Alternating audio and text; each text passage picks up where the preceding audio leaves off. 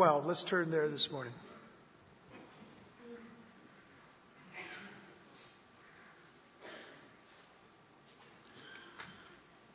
Now, for those who may not know, we have been in the book of Genesis now since January of 2010.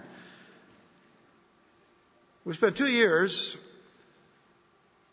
studying intensively chapters 1 through 11 because of the nature of those chapters. The fact that chapters 1 through 11 of the book of Genesis are the most attacked, the most criticized of all of the chapters of the Bible. We deal with the issues of creation.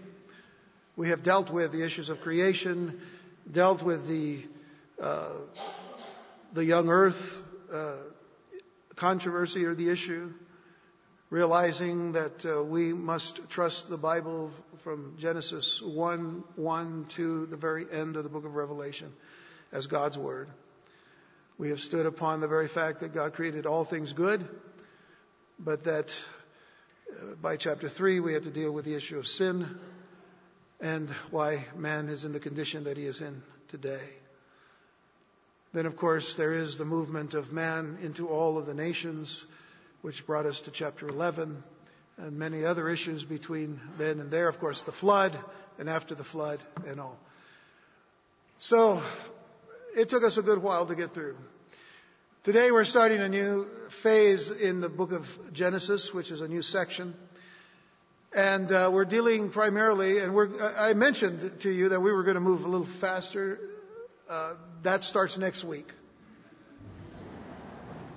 Today we're going to focus our attention upon one person. And it's important that we take the time to study about the life of Abraham because he, in fact, is much more significant than I think most people understand. Next to Jesus Christ, he's probably the most significant person in the Scriptures as far as our salvation is concerned. We'll talk about this as we go on. But again, we will move on next week fast. Today, we focus on Abraham. Verse 1 says, "Now the Lord had said unto Abram, Get thee out of thy country and from thy kindred and from thy father's house unto a land that I will show thee. And I will make of thee a great nation, and I will bless thee, and make thy name great, and thou shalt be a blessing. And I will bless them that bless thee, and curse him that curseth thee. And in thee shall all families of the earth be blessed." Shall we pray? Father, once again we ask for the anointing and blessing of your Holy Spirit as we come to your word this morning. Father, may you speak to our hearts. May you encourage us, Lord. May you teach us and show us how significant Abraham is, not only to the whole of Scripture, but most importantly to us individually today. How he becomes for us that example of a blessed relationship with you, which we all need to understand and have. And so this we ask, Lord, today in Jesus' name. Amen. Well, as we now get back to our continuing study of the book of Genesis, we want to focus our attention, as I said, upon the person of Abraham, who, with the exception of Jesus Christ, is probably the most important person in the Scriptures. One major indication of this is the amount of space that is given to him, especially here in the book of Genesis. While only the first 11 chapters of Genesis are devoted to the entire 2,000 or more years of the world's history preceding him, a period that encompasses at least 19 earlier generations, 14 chapters are used to set forth the life of this one man, Abraham. Excuse me. Now, the significant middle portion of Genesis, which is chapters 12 through 36, is the narrative of the history of Abraham and his immediate descendants. We find in our text a man named Abram, whose name means exalted father, who will later be called Abraham, the father of a multitude. Now, it's important to note once again, as we have a few weeks ago when we were closing out the book of, the previous chapter, chapter 11, where Abraham is first mentioned. I mentioned that he is, of course, revered not only by the Jews, but also by the Muslims, as well as Christians. So that's a very significant thing about Abraham. But his name is significant too, and so today we're going to stick to calling him Abram for the time being. Now, Abram was a man of faith. And it is for this reason that he is a giant of Scripture. Consider that Moses was the great lawgiver, having received the 10 Commandments and other laws from God on Sinai and delivered them to the people. Under the Lord's direction, he was instrumental in leading the children of Israel out of its Egyptian bondage. Joshua was a great military leader. He guided the nation of Israel across the Jordan River to the conquest of the Promised Land. David was Israel's most brilliant king. He brought Israel to a position of prominence and power in the Near East, and he expressed their deepest spiritual emotions in some of the best loved psalms. Daniel was an outstanding statesman. Elijah was among the great prophets. But each of these men, like many other prophets and leaders, each was a giant. But each would have confessed in an instant that Abram was his father in faith. In these early chapters in the life of the father of faith, we are told of God's promise to Abram that he would be the father of many nations. This promise was fulfilled both physically and spiritually. Now, on the physical side, Abram became the father of the Jewish people through his son Isaac. It was of this line that Messiah was born. Abram also became the father of many of the Arab tribes through his son Ishmael. But on the spiritual side, he has become the father of a great army of believers whose number are now enlarged by Christians of many tongues and many nations. No one can truly understand the Hebrew Scriptures. No one can understand the Old Testament, in other words, without understanding Abram. For to a certain extent, the history of redemption begins with God's call on his life. Consider, if you will, that the record of Abram's life contains the first mention of God's righteousness. Genesis 15, verse 6, it says, "And he, Abram, believed in the Lord, and he counted it to him for righteousness." And we know that righteousness can only come from God. So it was something that God accounted to Abram as his. He accounted unto Abram's account for righteousness. Now, Matthew includes Jesus' genealogy in his gospel so as to trace the beginnings of salvation to Abram. Matthew chapter 1, verses 1 and 2, the book of the generation of Jesus Christ, the son of David and the son of Abraham. Abraham begot Isaac, and Isaac begat Jacob, and Jacob begat Judah and his brethren. But then in Luke's gospel, we find Zechariah's declaration that Jesus' birth occurred in fulfillment of God's promise to Abram. Now, Zechariah was John the Baptist's father. And he, there speaking in the temple, would say this in verses 68 through 73. "Blessed be the Lord God of Israel, for he has visited and redeemed his people and has raised up a horn of salvation for us in the house of his servant David, as he spake by the mouth of the holy prophets, which has been since the world began, that we should be saved from our enemies and from the hand of all that hate us, to perform the mercy promised to our fathers and to remember his holy covenant, the oath," notice, "the oath which he sware to our father Abraham." There are some great portions of the New Testament which explain the significance of Abram. For instance, to support the doctrine of justification by grace through faith, Paul devotes the entire 4th chapter of the book of Romans to God's dealing with Abram. Galatians chapters 3 and 4 refer to Abram's life to prove that salvation is given apart from good works. And then one of the longest paragraphs in Hebrews chapter 11 is devoted to the growth of faith in the life of Abram. Now I'm only going to give you 2 sections of that, the first and the last, and the middle section of this long paragraph I'll give to you at the end of the study.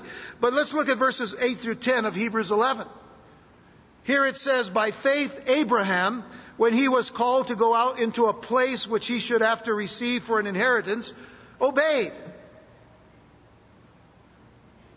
Grammatically speaking, if you take the first phrase, by faith Abraham, and then everything in between, you pass that and you go to the word obeyed, this is what it says. By faith Abraham obeyed. And he went out not knowing whither he went. He didn't know where he was going, but he went. Because he went by faith. And he trusted the Lord. By faith he sojourned in the land of promise as in a strange country, dwelling in tabernacles or tents with Isaac and Jacob, the heirs with him of the same promise. For he looked for a city which has foundations, whose builder and maker is God. Which tells us that while he went out, he wasn't really looking for a settlement here.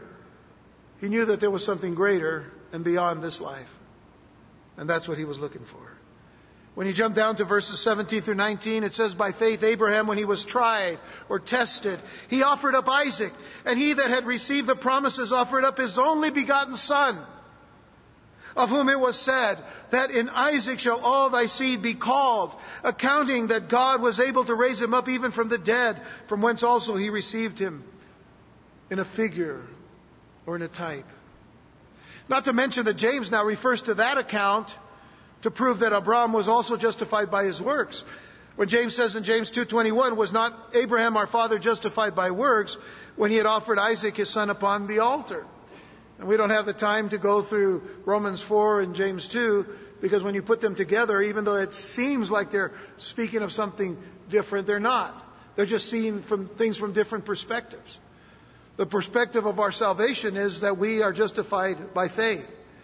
The perspective from James was that now that we are believers, because of that faith, now our faith gives way to the works that we have as believers. But we'll talk about that in another time. But what brings us closer now, and this is the most important thing here, what brings us closer in relation to Abram is that he is called the friend of God 3 times in Scripture. Abraham is called the friend of God 3 times in Scripture. That's significant. Go through Genesis to Revelation. Try to find someone else called the friend of God 3 times. Try to even find one that's called the friend of God once, other than Abraham. Now I do have to mention that Jesus at one point in time did speak to his disciples. And he said, I no longer call you my servants. I call you my friends. And this is significant in just a moment. You'll see why. But let's consider the fact that he was called the friend of God 3 times. 2 Chronicles chapter 20, verse 7. It's a tremendous cry from the heart of Jehoshaphat, the king of Judah. When Judah was surrounded by the enemies of Judah, 3 great enemies. And they went to prayer.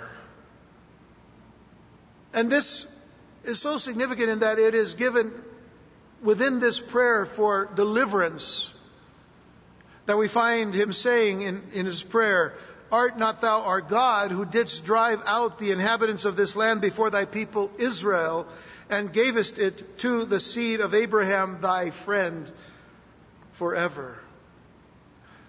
It is a strong reminder to God of his promise to deliver his people.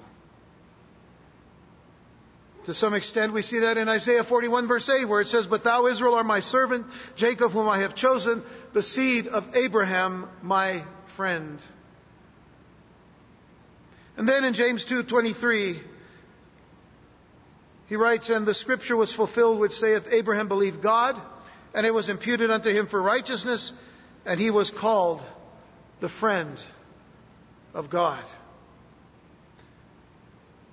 Now, have you ever wondered why Abram is called God's friend? And it has to be a totally different reason why God would call him a friend as to the reason why we call other people our friends. You have to remember that, of course, when we call a person our friend, usually it's conditional. He's my friend because we like the same football team, or we live on the same block, or we went to school together, or whatever it is. That's a conditional thing. But it's totally different with God.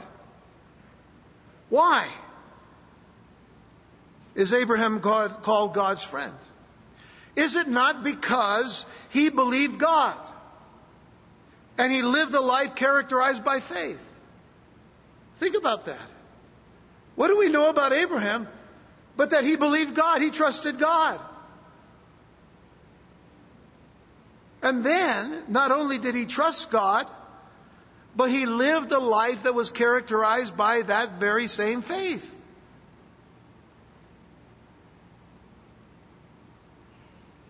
This truly is what stands out in the life of Abram.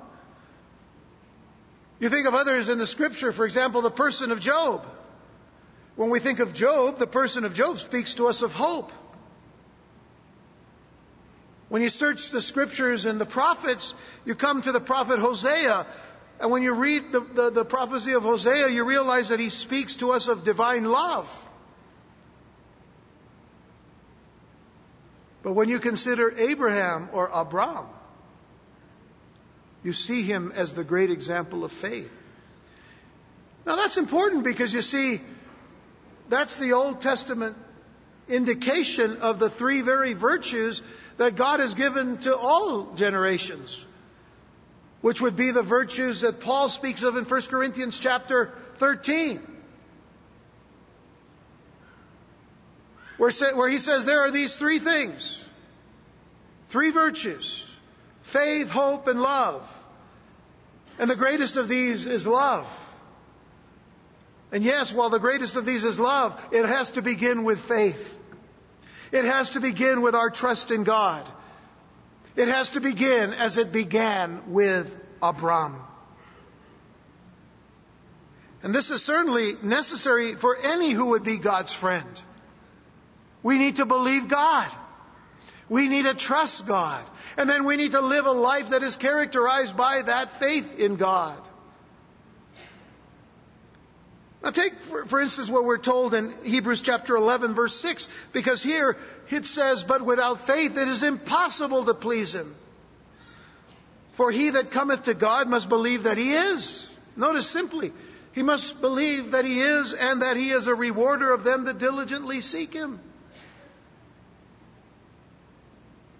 So you have to consider then, you believe God, you trust God, therefore live a life that characterizes that faith in God. His belief, Abraham's belief, was signified by his obedience. Are you obeying God? Without faith, it is impossible to please Him.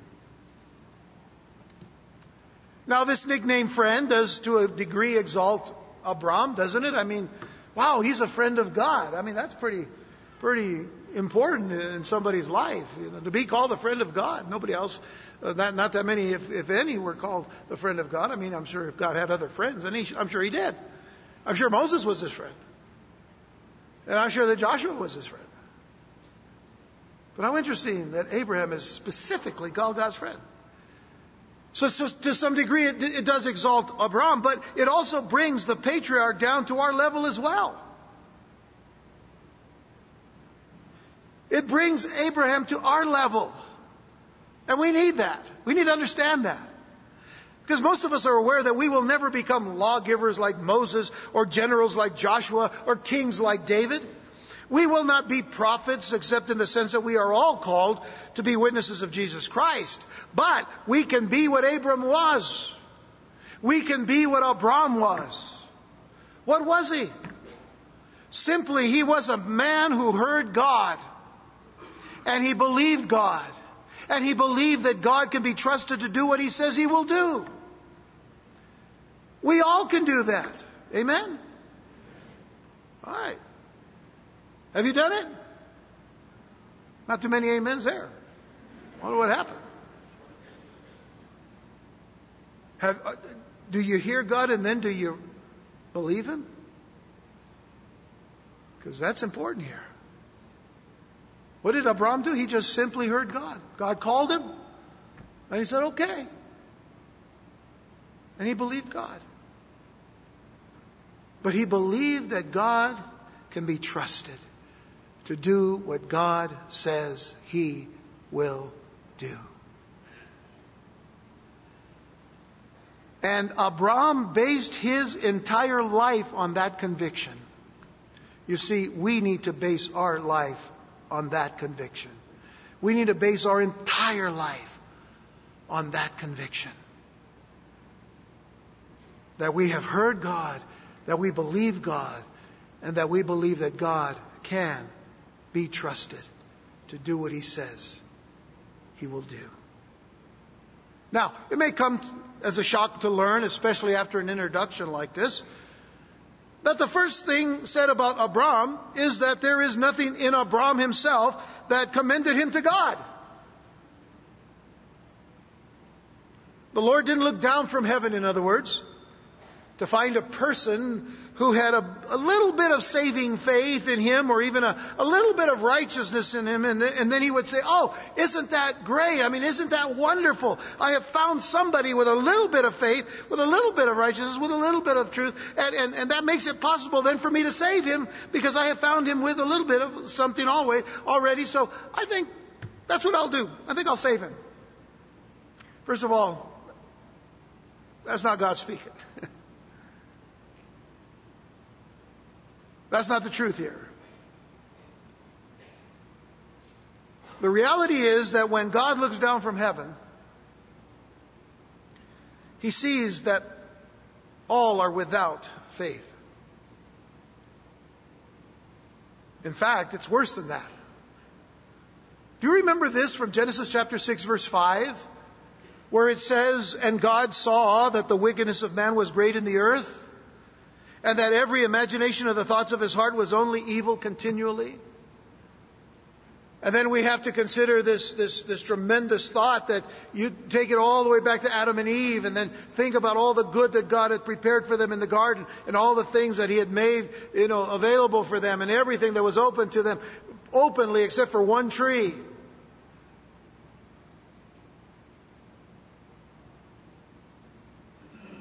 And then they were tempted by the serpent to take of that tree, and they did. And the moment they did, they began to die.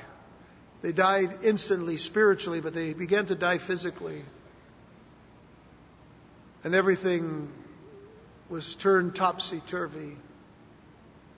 And yet God was merciful, and He offered a sacrifice for them and covered them with the skins of the animals with which He offered the sacrifice of blood, obviously, to give us a type of what Jesus Christ came to do.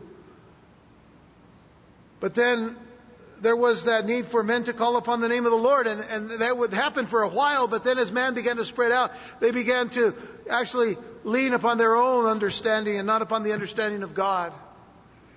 And eventually we had to have the flood, and the flood came. But there was Noah and his 3 sons and their wives and his wife, and the 8 of them were given the opportunity again to start over. And for a while it started okay, but then what happened?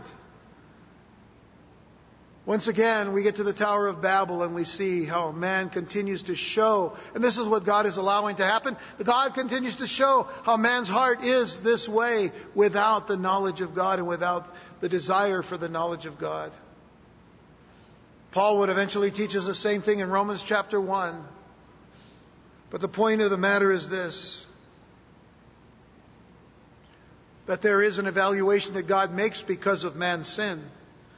And Paul talks about that evaluation in Romans chapter 3, verses 10 through 12, when he himself quotes from the Old Testament and from the Psalms, Psalm 14, where it tells us, as it is written, Paul says, there is none righteous, no, not one. There is none that understandeth. There is none that seeketh after God. They are all gone out of the way. They are together become unprofitable. There is none that doeth good, no, not one. And we have to come to that understanding that until we came to the Lord Jesus Christ, no matter how good we thought we were, there wouldn't be enough of the good things that we could do to outmeasure and outwork the work of Jesus Christ on the cross. Not one thing. And it brings to mind how many people today, not wanting to follow God's Word, not wanting to follow the Word of God in the sense of what it says to us about how to come to Christ and how to come to God the Father through Christ. That people say, we want to do it on our own. We want God on our own terms. And we can't have God on our own terms. We have to trust His terms. That's part of faith. We have to trust His law. And I can assure you today, society and culture in the 21st century does not want to deal with God's law. Does not want to deal with the things that are there. About how man wants to live his own life and wants to live his own lifestyles. So please understand that this is the area from which Abram comes from, or Abram comes from. Do you know that this basic principle that I'm talking about is illustrated graphically by Abram, because we know that he came from a family that had sunk to a level of worshiping idols rather than the true and living God. They were worshiping idols. For all intents and purposes, Abram himself was an idol worshiper, since this was his family's inclination. We mentioned this a couple of weeks ago when we were dealing with the end of chapter 11. But Joshua 24, verses 2 and 3. How clear it is what is said here about the family of Abram. It says, and Joshua said unto all the people, thus saith the Lord God of Israel, your fathers dwelt on the other side of the flood, which was the river Euphrates, dwelt on the other side of the flood in old time, even Terah, the father of Abram, or Abraham, and the father of Nahor, and they served other gods. And I took your father Abraham from the other side of the flood and led him through all the land of Canaan and multiplied his seed and gave him Isaac. That's a pretty clear indication that they were all, even Abraham, idol worshippers. But then as Joshua begins to conclude his statement to the children of Israel, this is what he says in verse 14.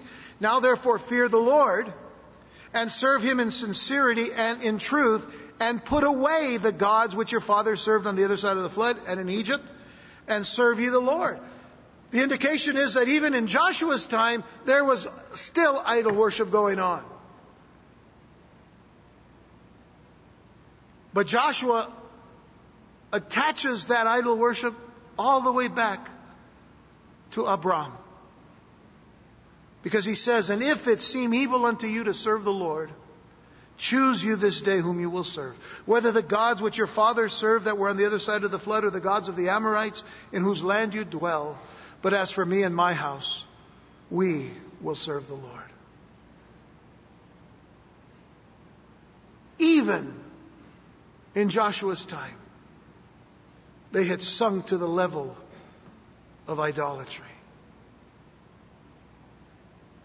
But the family of Abram was in the very same pool of sin.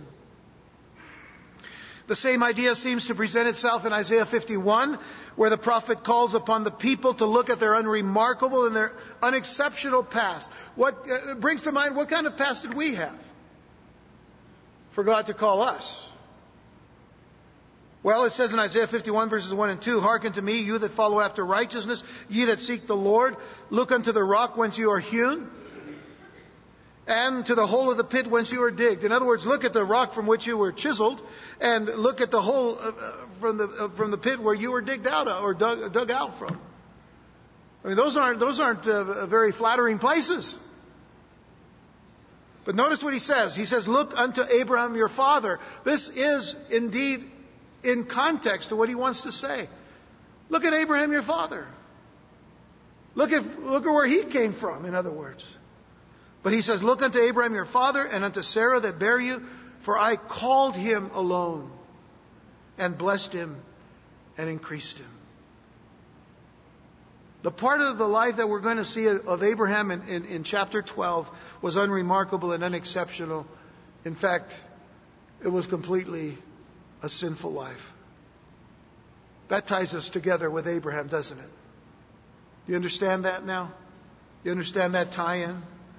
Because the force of that statement here in Isaiah 51, the force of that statement is that there is nothing in the ancestry of the Jewish people that could commend them to God. I've said it many times when you read the book of Deuteronomy chapter 7, where God is telling His own people, listen, I didn't choose you because you were more in number than all the other nations, or because you were strong and mighty and powerful. I chose you because I loved you. You know, that takes away, any commendation that we can have on ourselves for God's love. God loves me because I'm really nice and sweet and neat and, whatever. No. We're sinners. Every one of us is a sinner. We're all hewn from the same rock. We're all dug out of the same pit. And so was Abraham. That's the whole point. The Lord saw that there was nothing in Abraham that could possibly commend him as an object of God's favor. Just as there is nothing in any of us that can commend us to God either. Which brings us to the forefront, or which brings to the forefront, I should say, the mercies and grace of the Creator God to choose as He does from such a pool of sinners, such as we are, those that will worship Him and trust Him. But we know from which pool we've come. Do you know from which pool you've come? So a lot of times we didn't know that. Now we should know. Paul says in Romans, all have sinned. All have fallen short of the glory of God. For us, the record of Abram's life begins in verse 1 of our text here, where it says, now the Lord had said unto Abram, get thee out of thy country and from thy kindred and from thy father's house and unto a land that I will show thee. Here was the call of God to Abram. The call to live a life of separation. God called Abram to the most difficult task a person can ever face. That of changing his life, of completely turning around and forsaking everything in this world that he loves and he finds dear. The Lord called Abram to leave and forever separate himself from his country, from his father's house, from the family's possessions and property, as well as the love, care, support, security, and approval of the people that he did know and that he held very dear. Now, this is not to say that you're not to love your family, that you're not to care for them. But understand what God is saying. Because we may at this point want to ask the question, why? Why would God call Abram to give up the very things that mean so much to a person? Why? Here's something to consider. The people and things of the world may have apparently meant too much to Abram. But don't just think about him. Think about you. How much do the things of the world mean to you? How much of the people that you love mean to you that you would let them get in the way of your listening to what God is saying to you through Jesus Christ and through the power of His Holy Spirit? Happens every day. It wasn't just Abram. It was us too. Some of us in this very room at one time heard the call, but we didn't respond. We're going to find out Abram did the same thing. And if God is calling you, are you listening? Are you paying attention to what He's saying? And then are you believing and trusting in Him?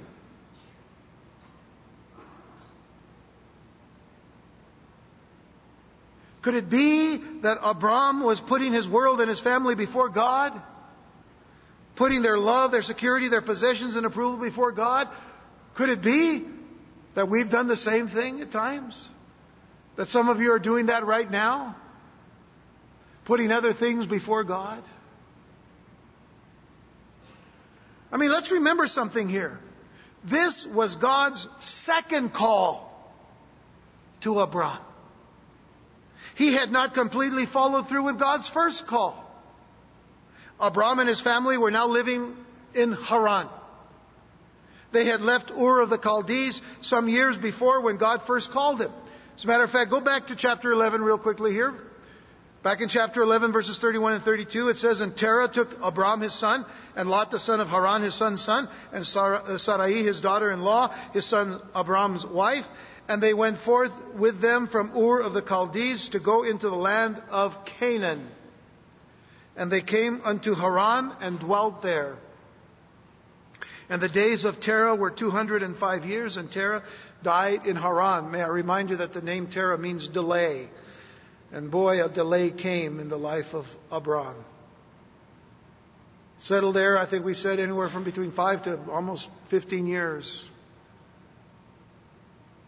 Yes, he went out of Ur of the Chaldees, but then they settled in Haran and they didn't continue. He didn't continue. He was the one that was called.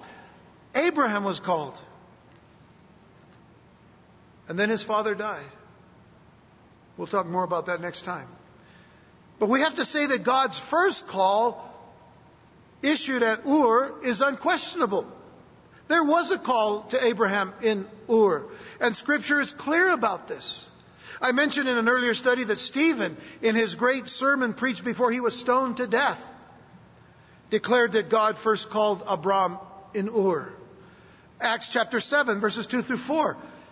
Stephen said to those that were listening to him, the religious leaders of the time there in Jerusalem, he said, Men, brethren, and fathers, hearken. By the way, you know who was there also? Paul, as Saul of Tarsus. He said, Men, brethren, and fathers, hearken. The God of glory appeared unto our father Abraham when he was in Mesopotamia. That's where Ur is. Before he dealt in Haran. And he said unto him, Get thee out of thy country and from thy kindred, and come into the land which I shall show thee. Then came he out of the land of the Chaldeans and dwelt in Haran. And from thence, when his father was dead, he removed him into this land wherein you now dwell. Now, understand this. The Jews did not pick up stones to stone Stephen because of his history lesson. To say, you're wrong. No, why were they going to stone Stephen? Because he declared Jesus as the Christ. The history lesson was true. The history lesson was something that they understood. Nobody objected. They understood the callings upon Abraham's life. Because God himself reminded Abraham of the first call as well in Genesis chapter 15, verse 7. He said unto him, I am the Lord that brought thee out of Ur of the Chaldees. That was the first call. To give thee this land to inherit it. Even Nehemiah, in the book of Nehemiah, refers to the first call. When the elders of the children of Israel that are gathered together now in Jerusalem after they've built the wall and after they've taken the word of God and they've read it and they've heard the word, now they pray before God. But one of the statements made in that prayer in verse 7 of chapter 9 of Nehemiah says, Thou art the Lord, the God, who didst choose Abram and brought him forth out of Ur of the Chaldees and gavest him the name of Abraham. Again, a reminder that God had given a call initially at Ur, a first call. But there is something else to consider here. As we look at Abram's call, God doesn't tell him that he is going to give him the land at this point. Only that he will show him the land. He doesn't give him the land yet. But he says, I will show it to you. Well, that's significant. Because Abram's obedience and his discipleship, if we may call it that, required him to separate from his idolatrous family and worldly familiarity to walk by faith. When you think about it, we are to walk by faith, separating ourselves from the things of this world on our way to a land we've only seen in the pages of Scripture. And I'm not talking about Israel. I mean, let me give me another commercial for Israel to go there. Those that have been there can tell you what a wonderfully blessed trip it is. And we go to the very site where we know that the temple will one day be built again. Where the very seat of David will be, where Jesus will reign and rule and reign for 1,000 years. There in the city of Jerusalem. We'll see the stoned-in gate of the eastern gate, which we'll know is going to be opened up for Jesus to enter in when He comes again. But folks, that's not the Jerusalem we want to see. The promises of a new Jerusalem. The promises of another city. We're just sojourners. We're just passing through here. And see, Abram understood that. Abraham understood that. So when we think about these things, we're to walk by faith, separating ourselves from the world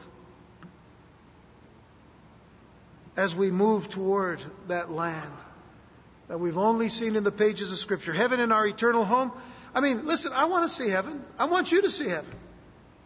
I don't want you to miss what God has promised to give you. But too many of us act like if this is it right here. This is it. No, it isn't. Let me emphatically state to you right now, this isn't it. There's something better. And Jesus promised it.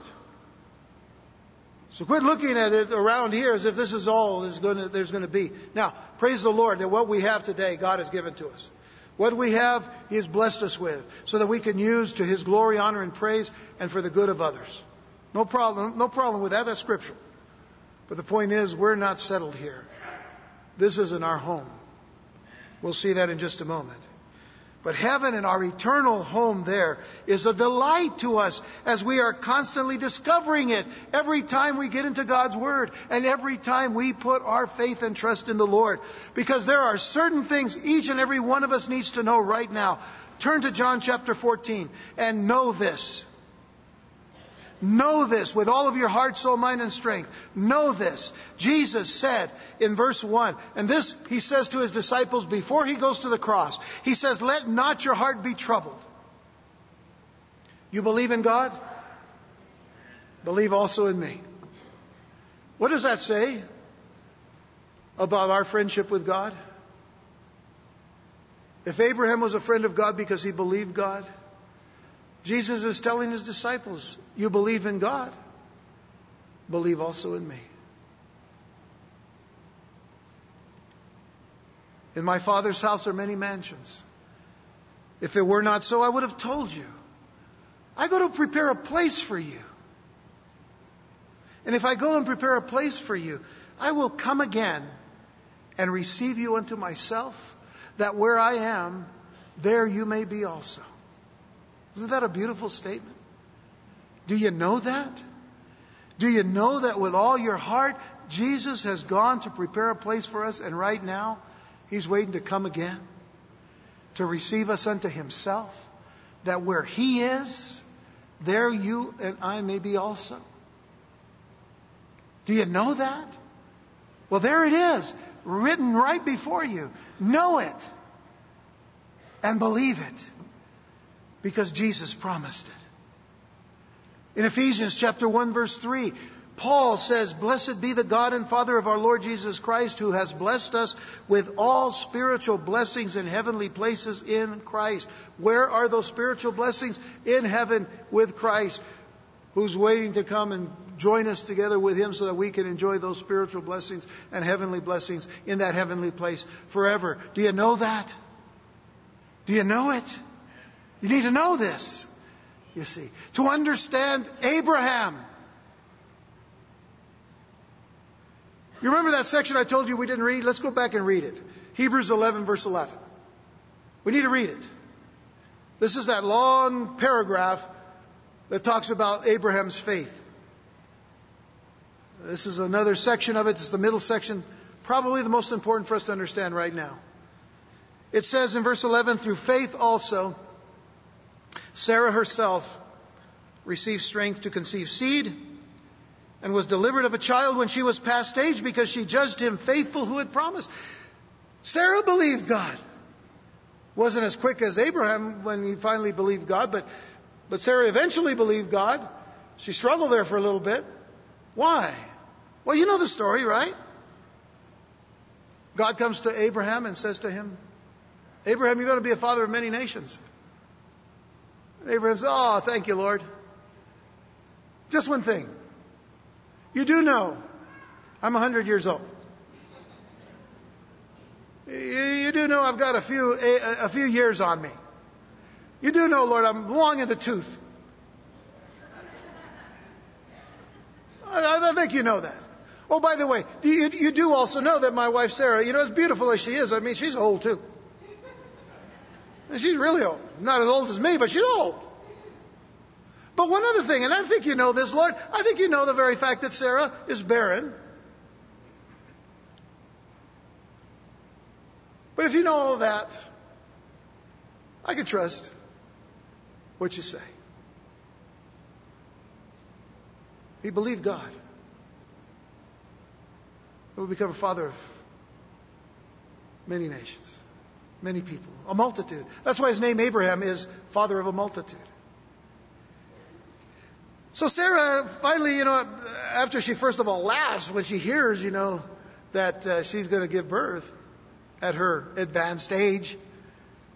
Nonetheless, it's a great story here because it says, therefore sprang there even of one and him as good as dead. That's speaking of Abraham. Yeah, he was old and as good as dead. But one sprang forth, who was Isaac. That's great, colorful language, isn't it? So he's as good as dead. But he says, so many as the stars of the sky in multitude, and as the sand which is by the seashore, innumerable. There's a beautiful song written back in the 70s by Phil Keaggy. The first line is, look at the stars, Abraham, and believe I am. That's what God's saying to us today. Look at the stars, children, and believe that I am. Look at all that I've made and created. Even after man has polluted it, there's still a beauty to the skies. There's still a beauty in the stars. There's still a beauty in knowing that out of nothing, everything came. Because I spoke it. So, trust me. Now, Paul goes on to say, these all died in faith, not having received the promises, but having seen them afar off, and were persuaded of them, and embraced them, and confessed that they were strangers and pilgrims on the earth. You see, this is what Abraham understood. It wasn't just what he was going to do living on this earth. It was what was to come. For they that say such things declare plainly that they seek a country. In fact, it's really seeking a city. And truly, if they had been mindful of that country from whence they came out, they might have had opportunity to have returned. Abraham just turned his back on Ur and Haran, and he says, now I go forward wherever God wants me to go. And then he says in verse 16, but now they desire a better country, that is, a heavenly one. Wherefore God is not ashamed to be called their God, for he has prepared for them a city. As much as I want you to see the city of Jerusalem in Israel, I want you to see the city of the New Jerusalem. But to see the city of the New Jerusalem, you need to come to Jesus Christ. You need to know Jesus. You need to trust the fact that Jesus said in John 14 verse 6, I am the way, the truth, and the life. No man cometh unto the Father except by me. No one. Not by your own methods, not on your own terms, but through me. And so Abram's departure was necessary for spiritual growth, as our departure from the things of this world is for our own spiritual growth. Let me leave you with one last passage of Scripture, and that's Luke chapter 9 and verses 23 through 25. And these are the words of Jesus. So I want you to see that it is Jesus speaking to you and to me. And Jesus says this. He said to them all, which means He not only said it to His disciples, but He said it to us too. He said, if any man will come after me, let him deny himself and take up his cross daily and follow me. For whosoever will save his life shall lose it, but whosoever will lose his life for my sake, the same shall save it. For what is a man advantaged if he gain the whole world and lose himself or be cast away? In other words, what advantage is it for a man if he gains this whole world, as some people are wanting to do today, but loses his soul? We have to get our minds and our hearts out of the temporal and into the eternal. Listen, you can gain the whole world if you want. You can try to gain the whole world if you want. But you'll only have it for a short time. Because everything in this world will perish. Everything. The Bible tells us that the Word of God will not perish because it will last forever. And so will the things that God Himself makes for His people. There will be a new heaven, a new earth, and a new Jerusalem where righteousness dwells. That's the object of our sojourn in this life. To be with Christ forever. But what must we do? If any man will come after me, let him deny himself and take up his cross every day. Every day we put ourselves to death so that the life of Christ lives in us. And we follow Jesus. Where is following Jesus going to take us? Not just to a grave. It takes us to an eternal home that we've not seen yet. But we can trust is there because God says it. And because Jesus has said it. And because Abraham believed it. And Moses believed it. And Joshua believed it. And David believed it. And Daniel and Elijah and Isaiah and Jeremiah and Paul and Peter and James and John. They all believed what Jesus said about our eternal destiny. But do you believe it? That's what matters. Let's pray.